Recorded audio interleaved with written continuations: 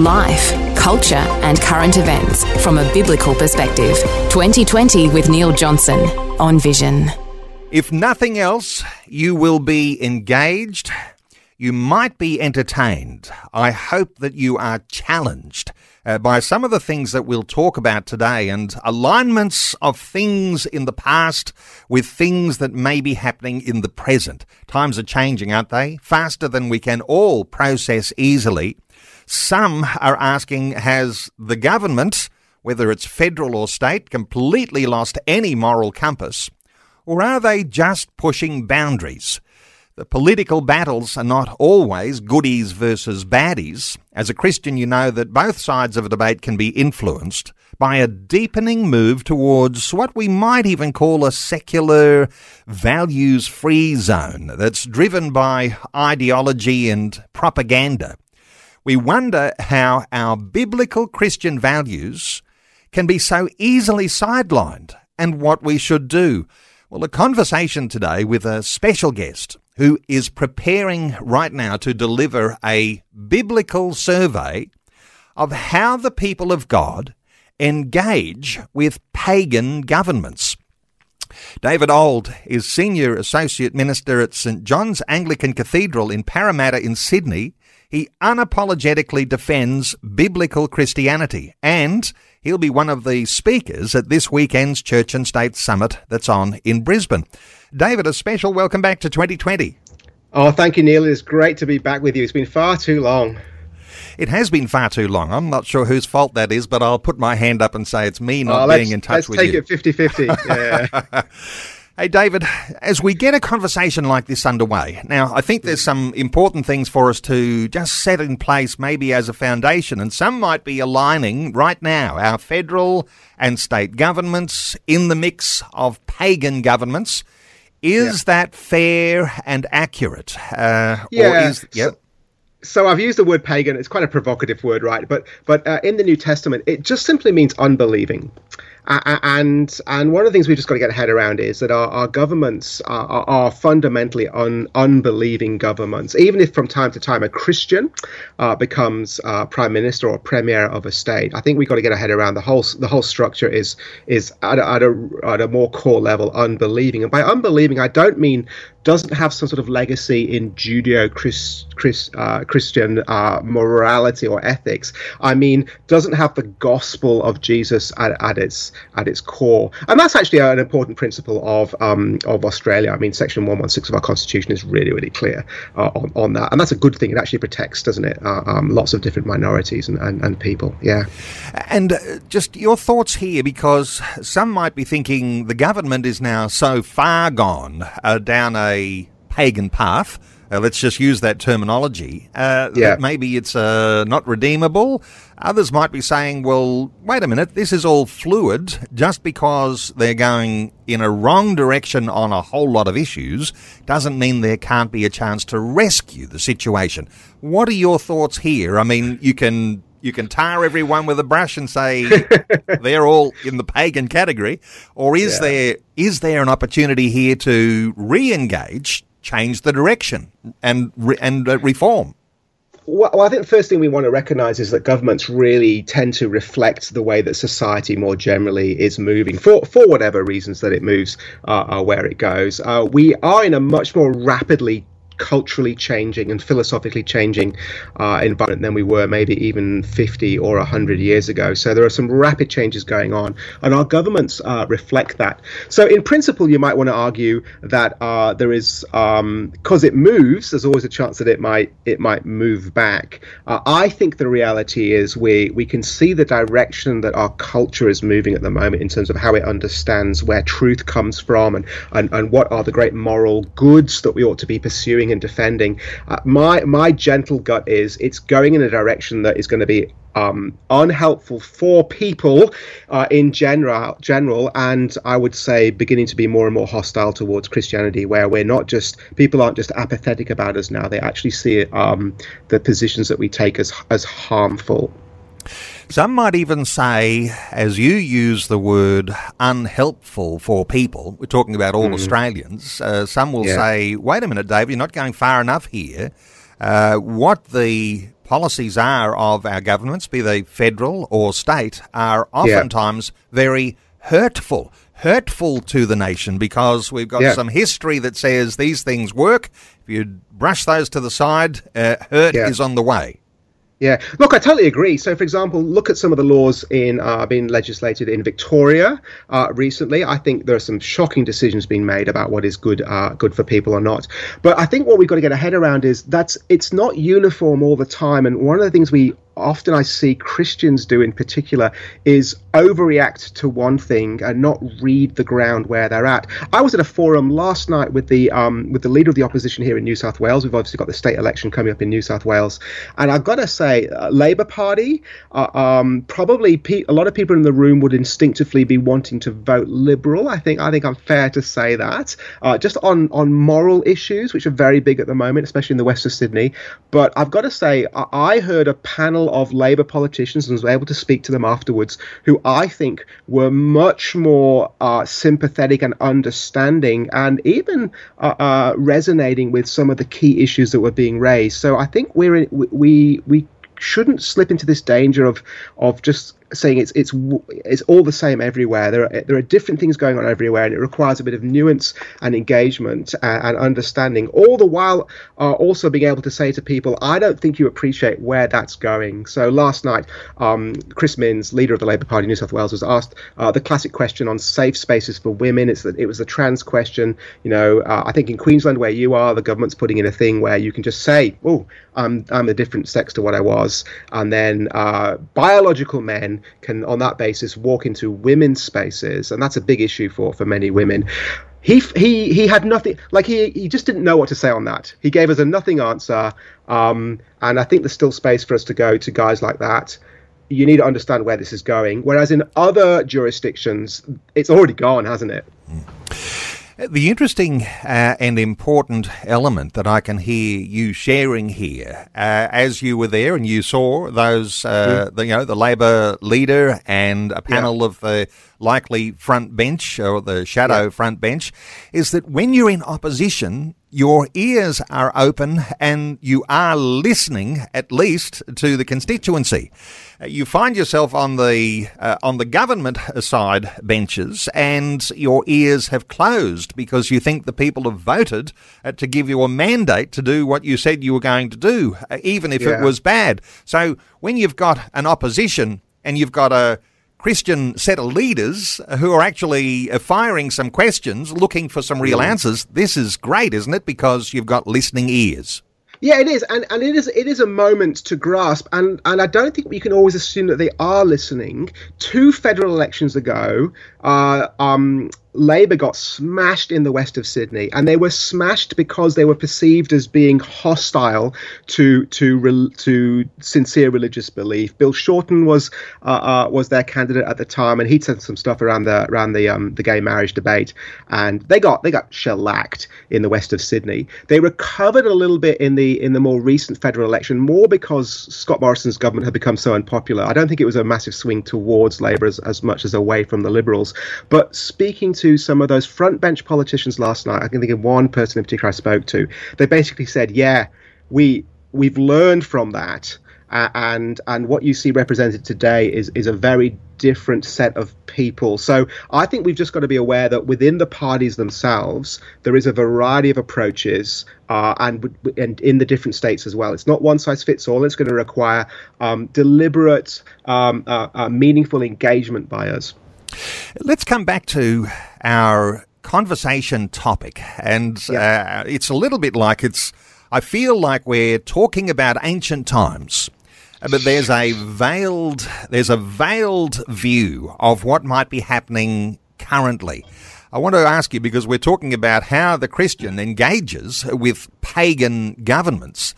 And let's talk about the people of God here for a few moments, because, as Christians, biblical people, we say we're in this world, but we're not of this world. We're aliens. Absolutely. So we're passing through. Yeah. Some take that to say, well, I don't have to worry about the engagement with the politics and the values and those things that are happening. I'm just passing through here. What are your thoughts on the people of God and the prospect of engagement? Yeah, so it's about understanding what the priorities are and what the ultimate priorities are. So there's a couple of sort of I almost want to go ranked priorities. First of all, there is a clear priority in the scriptures for the creation itself, and especially humanity made in the image of God as the pinnacle of creation. So the man and the woman are made in Genesis 1 at the end, and it's clearly the last and the seventh binary of the binaries that are there in Genesis 1. And so whether you read that narrative as a strict narrative, or you read it more as picture language, the message is still there. And so people become very important, and what happens to them becomes very important. And you see that worked out in the life of the nation of Israel in lots of laws about looking after those who need looking after, and then the prophets rail against Israel for not doing that. But almost over and above, and the bringing together of it all is then that higher thing which consummates that, which says, and the ultimate goal of the people of God is to be at rest in the place where God is to be with them, of which the nation of Israel and the land serves only as a shadow or a type of that final, we might say, eschatological reality, to use the big words. But we're longing for a day, aren't we? Not where we sit on fluffy clouds plucking harps, but where we belong to a new creation, this world recreated with sin removed, the precursor of which, of course, is Jesus' own resurrection itself. So then the question is, as I long for that day and as I wait for that day, how do I engage and work it out here as the government above me doesn't hold to those things, and therefore starts to act in the creation in ways that are not least foolish, but sometimes evil. The first example I think you've got of it is the Hebrew midwives in Exodus, right? So the people of God find themselves in Egypt, and the king is scared of them, wants to kill them all off, and you get these brilliant Hebrew midwives who basically just they break the law. The king says they must kill the Hebrew babies before they're born, and the Hebrew midwives don't want this, and so they look after the babies and rescue them. And when they're challenged, they go, these Hebrew women, they're so strong and vigorous, they give birth and they get the babies are out and gone before we get there. What are we going to do? And it's a wonderful moment, right? Because I mean, I love the snark of it, but two, it does tell us there is a time to resist the pagan authority. So clearly at this moment where the king says kill the babies, the God's people go no, and they show tremendous courage in doing it. So you get like the setup there for, well, whatever this is going to look like, there are boundaries to us simply saying yes. When you talk about rest, now that might be the sticking point for some who say we're just passing through here, we're on our way to rest. We're just surviving as we're going. But the battles that we might read of in the Old Testament, they were battles that had to be fought before there could be a time of rest. Sometimes you've got to fight for the freedom. Sometimes you've got to fight for the rest, haven't you? Well, I think you've got to be very careful because, again, you've got to work out what's going on with the Old Testament. And when it comes to this language of rest and the land, the New Testament, it tells us how to understand it. So we don't have to guess. So the writer of the Hebrews in chapters 3 and 4 looks at all of that. And he says quite clearly that was not the final rest that was intended. It was only a shadow or a type. The great rest is that great Jerusalem that is yet to come, that mountain that cannot be shaken. It's actually a future event. So sometimes one of the mistakes that we make is we take the very physicality of the Old Testament, which was meant to point us towards those greater hopes, and we think that's the end game. We're actually understanding that the New Testament tells us it was always intended to point us forward. Always intended to point us forward. Abraham, the writer tells us, lived in a tent because he knew the city and the land that he was promised was not actually the physical land that he was on. So the Christian hope is of this new creation. But that doesn't just mean that we're just passing through and just, hanging on with our fingernails for dear life and just coping. Because again, we live in this wonderful creation that God made, and he intended us to live in it and to enjoy it and to care for it and to prosper in it as a precursor and as a foretaste for what is yet to come. So yes, Jesus says, my kingdom is not of this world. When ultimately he stands in front of the government of the day and he goes, it's something bigger. Like, if you think I'm about being king here, you've missed the point. And yet it's the same Jesus who walked through the land, healing and caring and restoring that same physical creation. So it's just about getting that nuance and that balance right. Life, culture and current events from a biblical perspective. 2020 with Neil Johnson on Vision. And our talkback line is open on 1800 316 316. You might want to engage with our conversation. We're talking about what our special guest is preparing to deliver, a biblical survey, you might say a biblical study of how the people of God engage with pagan governments. He's going to be a speaker at the upcoming Church and State Summit this weekend. Unapologetically defending biblical Christianity, David Auld is our guest. We are taking calls on 1800 316 316. We'll take some calls in just a few moments, but David, just quickly, when we're talking through the issue we are now, and you're going to be presenting a survey, a biblical survey, and you're going to be addressing the language of Babylon and how it's used in the Old Testament and the New Testament. What do we need to understand if we're talking paganism and Babylon? They are aligned. Yeah, so Babylon becomes one of the paradigms, one of the images that is prevalent in the scriptures to describe a world in rebellion against God, and therefore, if you like, the enemy of Jerusalem. So the word Babylon comes originally from Babel, that famous thing in Genesis 11 where the people of God get together and just say, we want to be God, and God goes, I don't think so, and scatters them everywhere. But then obviously Babylon becomes the means by which God uses to punish the nation and take them into exile. And then as you get the people of God in Babylon in exile, they start to work out what it means for them to live not as they should be. They should be in God's place, under God's rule, living according to his promise, but they found themselves in this strange place from which they long to return to the promised land. What's really interesting is that the New Testament authors, particularly you see it in the Revelation, but then most of all, I think quite clearly in the Apostle Peter in his first letter, he writes to Christians as though they're living in Babylon. He calls them the exiles scattered in the world. He talks to them about how they then need to refer to the emperor, because of course Rome is ruling then, and he holds out for them the language of the return to the promised land as their great hope, which of course he is quite clear is when Jesus returns and all things are made new. Okay, a very good clarification there. Taking calls, 1800 316 316. Let's hear from Graham in Tasmania. Hello, Graham, welcome. Hello, gentlemen. Look, this is actually prophecy in process, what's happening now. This is foretold in the Old Testament and the New Testament, because the nations, especially the so-called Christian nations, have been blessed by God. They've turned away from God. And this is what we're going to get. Revelation chapter 3, verse 10, I think it is, about those who have kept my testimony and endure. I shall protect them from the hour the trouble that will come upon the whole earth, about all mankind being tested. And we're there now, and it's very close to our true Christianity. If we're true Christians, we're going to have to put our neck on the line or on the block, because this is what's happening. Also, the Pope is pushing for a one-world religion, and even the Muslims.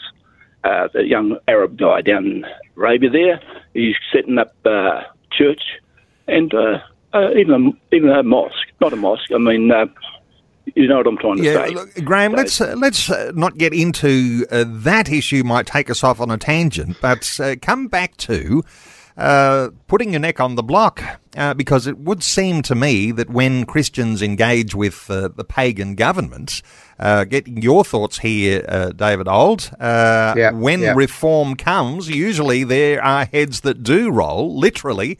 Any thoughts here about when you've got something that gives you that freedom, that liberty, you want to hold on to it, because actually fighting your way back usually means the blood of martyrs being shed. Thoughts here for Graham? Yeah, so Graham, thanks for your question. Neil, that's the right thing to ask.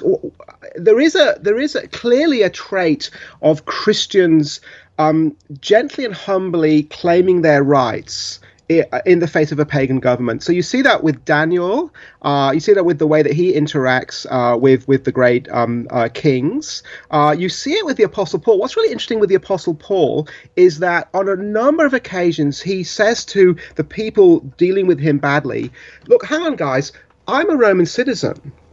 That means that you need to treat me fairly under the law. I actually have a right to speak about things, and I've got a right to due process. So there is that. I think there's certainly the biblical model of going, not demanding, obstreperously. That's my big word for the day. But actually going, no, these are rights, and at this point we want to exercise them. So I think go for that. I think I just want to go just back on the quote from Revelation, if you may, as a preacher, and that's a passage that we've preached through recently at church. I just want to go, let's just be really clear what it is and what it's not talking about. It's speaking to the church in a pagan environment. I'm always personally very wary of this notion of Christian nation for the reason that I set up for you right at the start. We may be a nation with that Western liberal legacy, with the Judeo-Christian values, but we've never been a nation founded on the gospel. We've been a nation heavily influenced by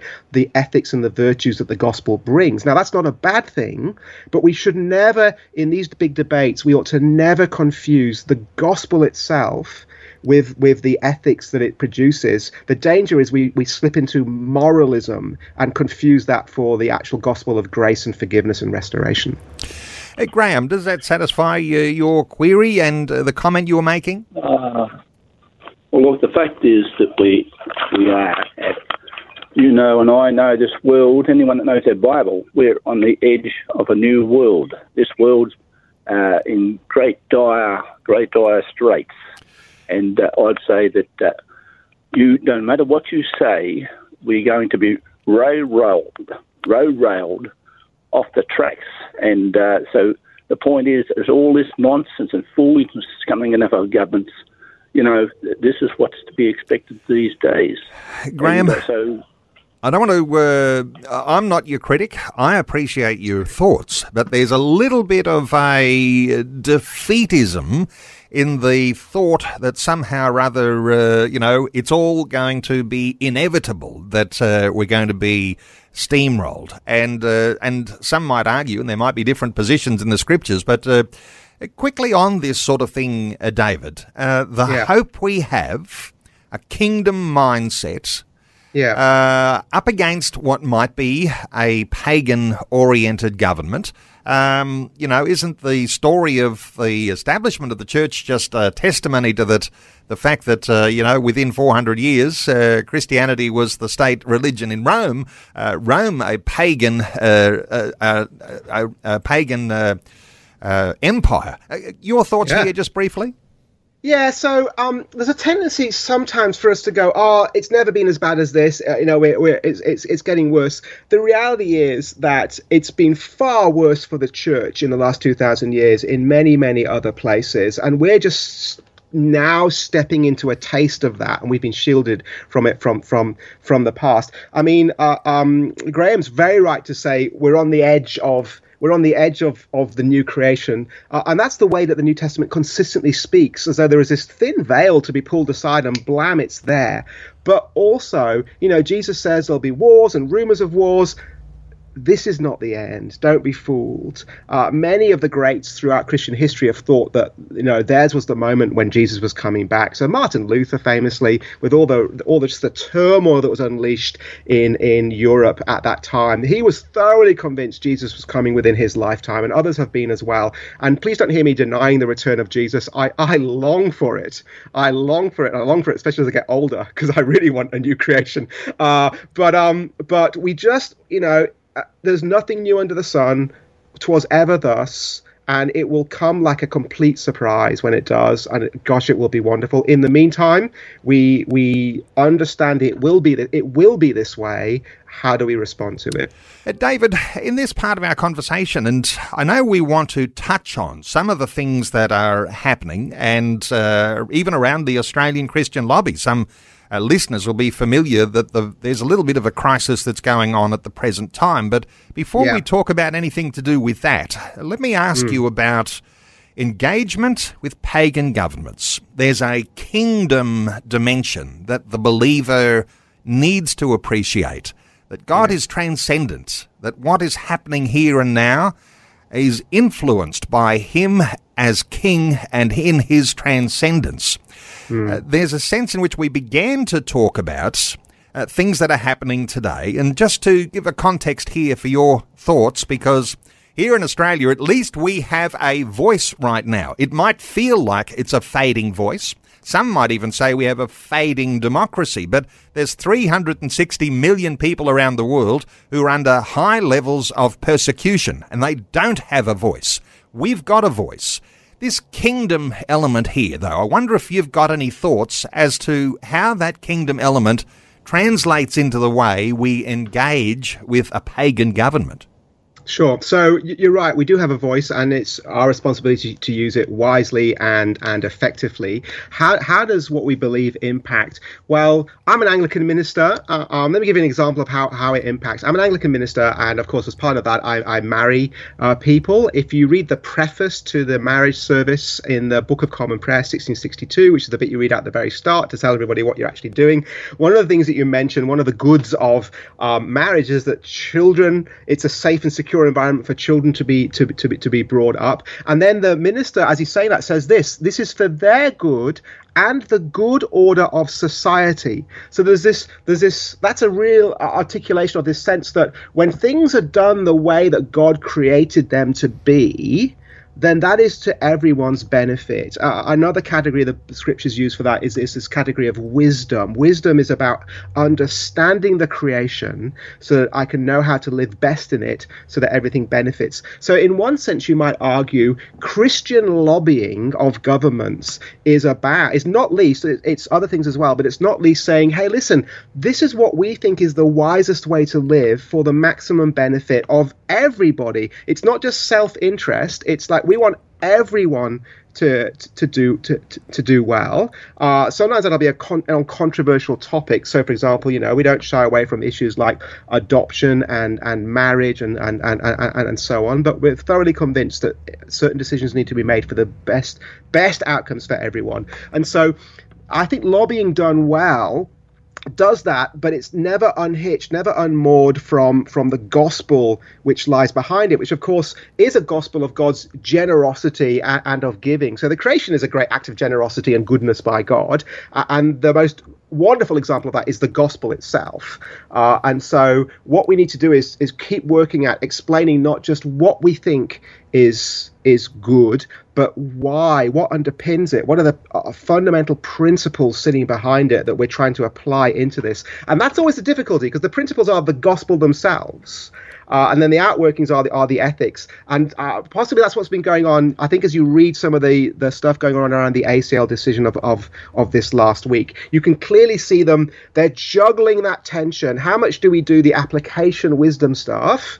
And how much do we do the gospel stuff that lies behind? And clearly there's a disagreement, an expectation gap on what that looks like between the board and Martin, who they've let go. But also, we don't know the full story yet, do we? So we don't know the full story, and listeners might have a comment or a question that will be welcome too. And we're sensitive the way we are going to be talking about these things.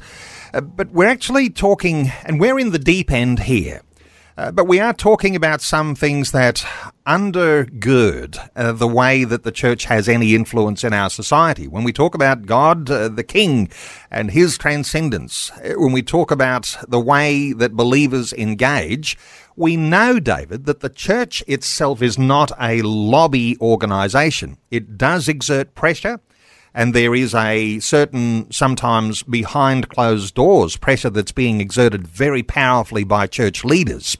And we know that the church is a ministry institution. It's ordained by God. But there is some parachurch organisations, and it's not just Christian schools and aged care and child care and everything else that churches do in caring in the welfare for a community, but it's also got this parachurch lobbying opportunity which identifies what the challenges and the problems are that need to be addressed. Yeah. And so the lobbying organisation itself is under the umbrella of the church, which is under the umbrella of God. There's context in all of this, isn't there? There is, and we also need to be wise about how that work is done. So sometimes there's a space for public statements and proclamations, and if they think an issue is big enough, we'll go public on it. So often there's a lot of behind-the-scenes work. I mean, I gave you an example of last night. Just after the event, I sit and I talk to a couple of key opposition bench speakers. But on other things, it's you build the relationships. You get people to help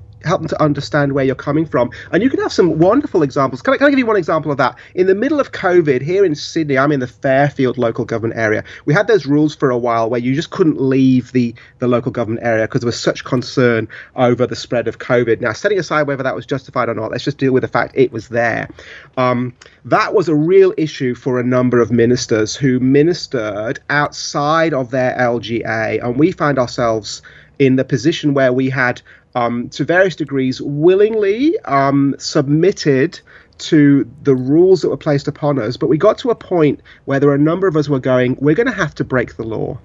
And we don't want to break the law, but the only way we can meet our obligation on this is to break the law. And especially those guys, one guy on their own ministering in a church. Now, at that point, what are you going to do? You can just shout and scream and stamp your feet.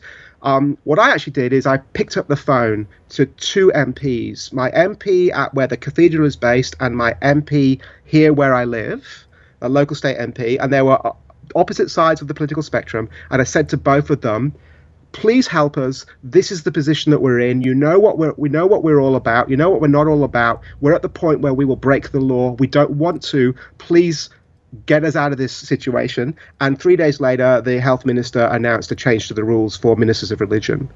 And I don't say that to go, look at me, I was special. I go, there's many ways to skin the cat. And that's also part of biblical wisdom as well. And I know that there'll be listeners who can appreciate a gentle and yet firm assessment of a situation that can be relayed in a telephone call that doesn't need a protest on the street. Yes. But when you get to a point where you say we have to have the protest on the street, and I've got to say we had these sorts of conversations too through the crisis times, and wonderful wisdom came through lobby organisations, Christian lobby organisations that said hold back on civil disobedience because there are other levers that are able to be used before civil disobedience is necessary. So we've got to have wisdom in these sorts of contexts. Now, I think so, yeah. Just come back to the Australian Christian lobby for a few moments. Sure. Because not everybody knows what controversy has unfolded that has led to a point where Martin Iles, who is a very popular leader, has been let go in his contract. We don't know that. All we do know is that the Australian Christian lobby has not been reactionary. In fact, they've said in a statement that they've apologised for a delay in a response, but on the board, they don't want to act reflexively. What they are saying, this is Jim Wallace, who's the chairman of the ACL, says, we always will be committed to truth made public. That objectives of the ACL have not changed as the Australian Christian lobby. It is the truth of the gospel of Jesus Christ that drives every aspect of the work that we do. So there is a little bit of an upset as to the ways that gifts are engaged here.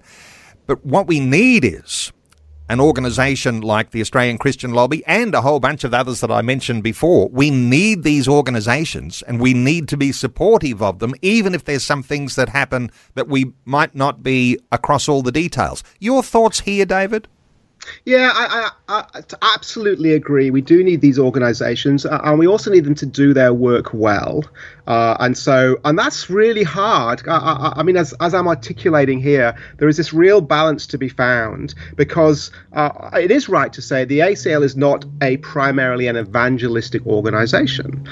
At the same time, guys like me want to go, but if I'm not hearing the sweetness of the gospel in what's going on, then to what extent is it a Christian organization and not a morals organization, as good as those morals may be? And that's a really hard wire to balance on. And clearly there were differences of opinion on how that wire should be balanced. So I think it's really, really hard. But I don't want to be one of those guys that sticks the boot in at this point. I mean, I was a little bit disappointed with the way it worked out.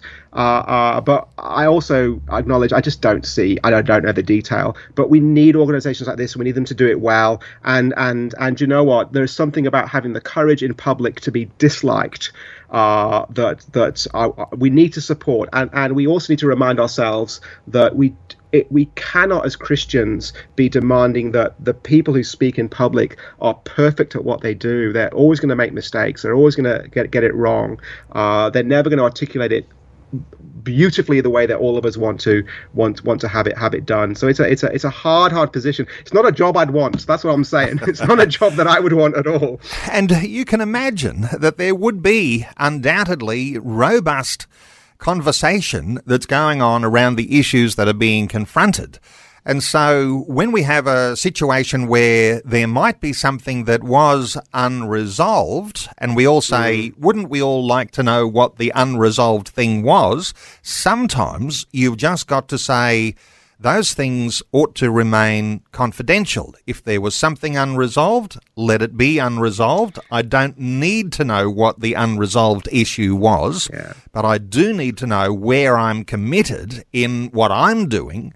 From wherever I'm listening right around Australia now, you're not there in Canberra with the Australian Christian Lobby, but somehow or other you've got to be able to say, this is where my commitment is. I need to hold firm, see this course through, because what is God doing in all of these things that have happened? Yes. There's a divine element that happens in these things. Any thoughts from you on that divine perspective? So that last thing, yes, in the providence of God is something we always fall back on. He knows exactly what he's doing in this. He's already decided beforehand it would happen, and he'll work it through as he sees fit to his own glory in Jesus Christ. Of that, we have no doubt. Our job is to get on in the meantime. When these things happen in Christian organizations, there's a couple of things that always go on, I reckon. Often there's a disagreement of principle, and that clearly seems to be something that's going on here, a difference of approach that comes down to some principles of how they go about what they're doing. And that's okay. We can disagree all the time. And the employee always ought to be submitting to the employer. As Christians, that's what we ought to do. If I, for example, had a serious, significant disagreement of principle with my boss at the cathedral, then it's my job to resign, because he's in charge. He sets the agenda, right? So that's right. Sometimes there can be some personality things that go on as well. Who knows? You know, we're all sinners that go on. The one thing I would say, Neil, is as Christian organizations, if there is a hint of actually impropriety or unfairness or, quite frankly, sin in the way that people have been treated, that we ought not to do the thing where we go, oh no, you know, some things just remain quiet, you know, and we have non-disclosure agreements. No. We as the people of God ought to be the people who have no fear at all about light being shone onto sin. Now, as I say that as a principle, because I don't see anything from what either side have said that sin is an issue here. It looks to me like there's been a difference of principle on how they ought to go about their job, and two different personalities have gone, given this difference of principle, we probably can't work together anymore. Beyond that, I don't know.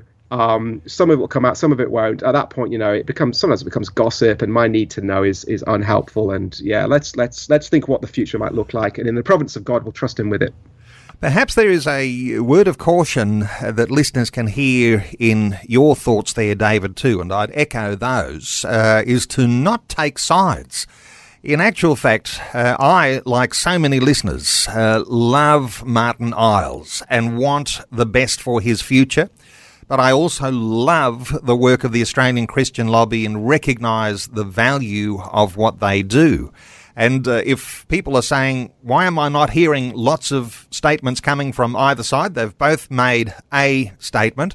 There will be, I think, what will perhaps be a right thing, maintaining a little radio silence, hoping that the commentariat, like you, David, and like me, won't actually take sides, but will actually give some level of grace to both sides that says there's something here that might be unresolved, but that doesn't stop or hinder the work of what the Australian Christian Lobby is there to do. Absolutely. And it's easy, isn't it, to take sides and then one against the other, and I'm not going to give my support there anymore. But somehow or other, when you believe in something strongly, you do need to put your financial support and keep it going, even though it doesn't necessarily always agree with you. Although what I think would be good at this point, and you don't have to take sides to do this, I think it would be good for us to use this as a catalyzing moment to have that conversation about what is that interplay between the gospel and the ethics that come from the gospel. How ought that to be communicated? That clearly lies at the heart of the disagreement that's going on here, I think, as I perceive it. And that's not a bad conversation for us to have. And if we can have it with the grace that says, let's have it as an in-principle conversation, wider than just the ACL, that's a really helpful thing to come, I think, to come out of this. And I'm no doubt the ACL board will listen along and take part of that conversation. And then people can work out what they think is the best way then to proceed with this work that we've all got to do of engaging with this world that we're in and those that govern it. And it might be one of those things where you've got a statement from the ACL, from Jim Wallace, the chairman, and says it is the truth of the gospel of Jesus Christ that drives every aspect of the work that we do. And with great strategists like Jim Wallace and other members of the ACL board, in some sense, we've got to give them some leeway and some grace to know that as they've deliberated on these things before God, and even if there is something that's unresolved, and even if it results in a crisis, that you must know that they've made decisions that they will live with if they're bad decisions, but that might be just keeping the track of what they are designed to do. And sometimes we are concerned about things like mission drifting away from the mission that we're all called to. And so we're back into a flow, into a stream of what's important. And you can waste a lot of time doing some things that are not in your stream, and somehow or other. But I do like what you're saying, though, David. This interplay between where it is, the gospel, the sweetness of understanding who Jesus is in the whole mix, and that actually fueling what we do. Yeah. And well, time will tell how that works out for the ACL, and let's give them maybe a bit of space, even as we have that wider conversation. And more, we are either on the front line of the battle for truth and righteousness. We're talking about engagement here. And there are those who have got their neck on the block, and it's pretty challenging when you're the leader of an organisation like, say, the Christian Lobby or Family Voice Australia or all of the other ones that we might be able to mention. Pretty tough being that, but either you're on the front line of the battle or you're a supporter of those who are on the front line of the battle. Everyone put our hand up right now if we're somewhere in the mix. If we're not on the front line, we're supporting the front line. It might be a prayer, but it might also be a financial support. I wouldn't be surprised if people get a fixation on what's happened with the ACL, that those who are prayerfully considering this might actually increase their support because they recognise there's a necessity for that. I don't know whether you've got any thought on that.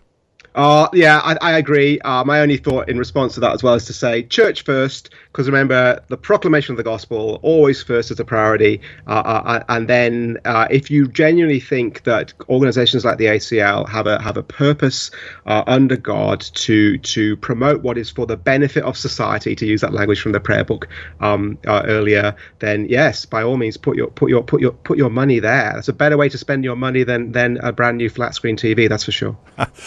Hey, you're going to be delivering one of the addresses at the Church and State Summit. That's happening this Friday and this Saturday. I think your session is on the Saturday afternoon. You're right. Going to be delivering a biblical survey, how the people of God engage with pagan governments. You're going to have an audience with listening ears, and a lot of those people are going to be on the front line. And a lot of those people in the audience are going to be the supporters as well. I'm not asking you for all the details. We've run out of time, but we don't have the time, right? Yeah. But you've got a few grenades to throw there, haven't you? Around this. Well, not deliberately, but I think what's really challenged me as I've read through the biblical texts again is this overwhelming attitude of submission to the authority that seems to be pushing through, even when at times the stand is made.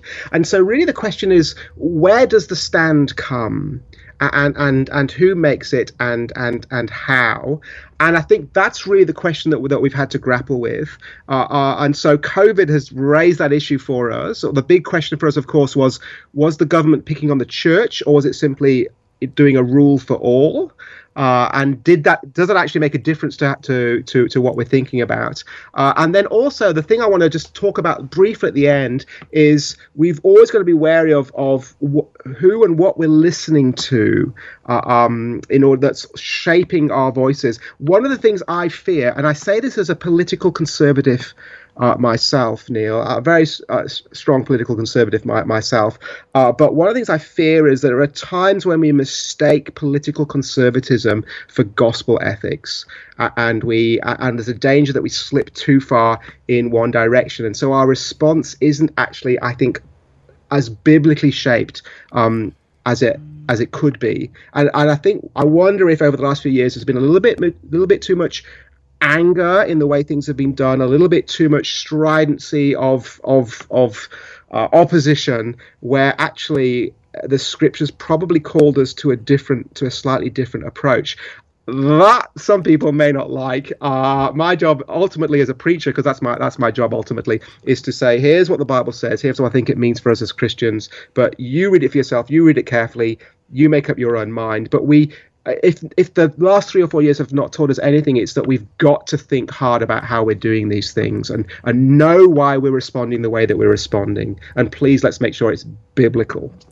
Well, I know that every delegate, everyone who's registered for that conference is in for good stuff when you take the stage and delivering that biblical survey. How the people of God engage with pagan governments. David Auld, Senior Associate Minister, St John's Anglican Cathedral in Parramatta in Sydney. I think you're going to have an influx of visitors this coming Sunday too. Yeah. And to connect... Flying down from Brisbane when we come. That's right.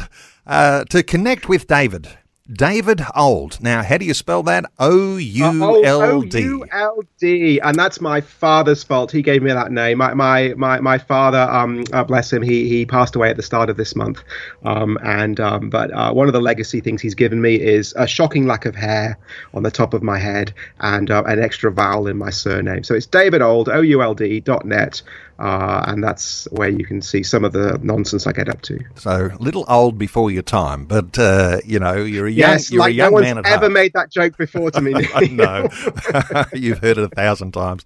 David Auld, OULD.net, and you'll get into some really wonderful, wise blogs that David writes. You can also see him speak Church and State Summit, churchandstate.com.au.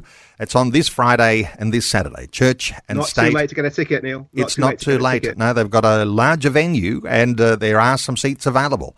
churchandstate.com.au. It'll be on in Brisbane for those listening in southeast Queensland or northern New South Wales, or if you want to get a late plane ticket and arrive in Brisbane. David, thanks so much for sharing your thoughts and heart with us today on 2020. Oh, it's been a delight. Thank you so much, Neil. Let's do it again. Thanks for taking time to listen to this audio on demand from Vision Christian Media. To find out more about us, go to vision.org.au.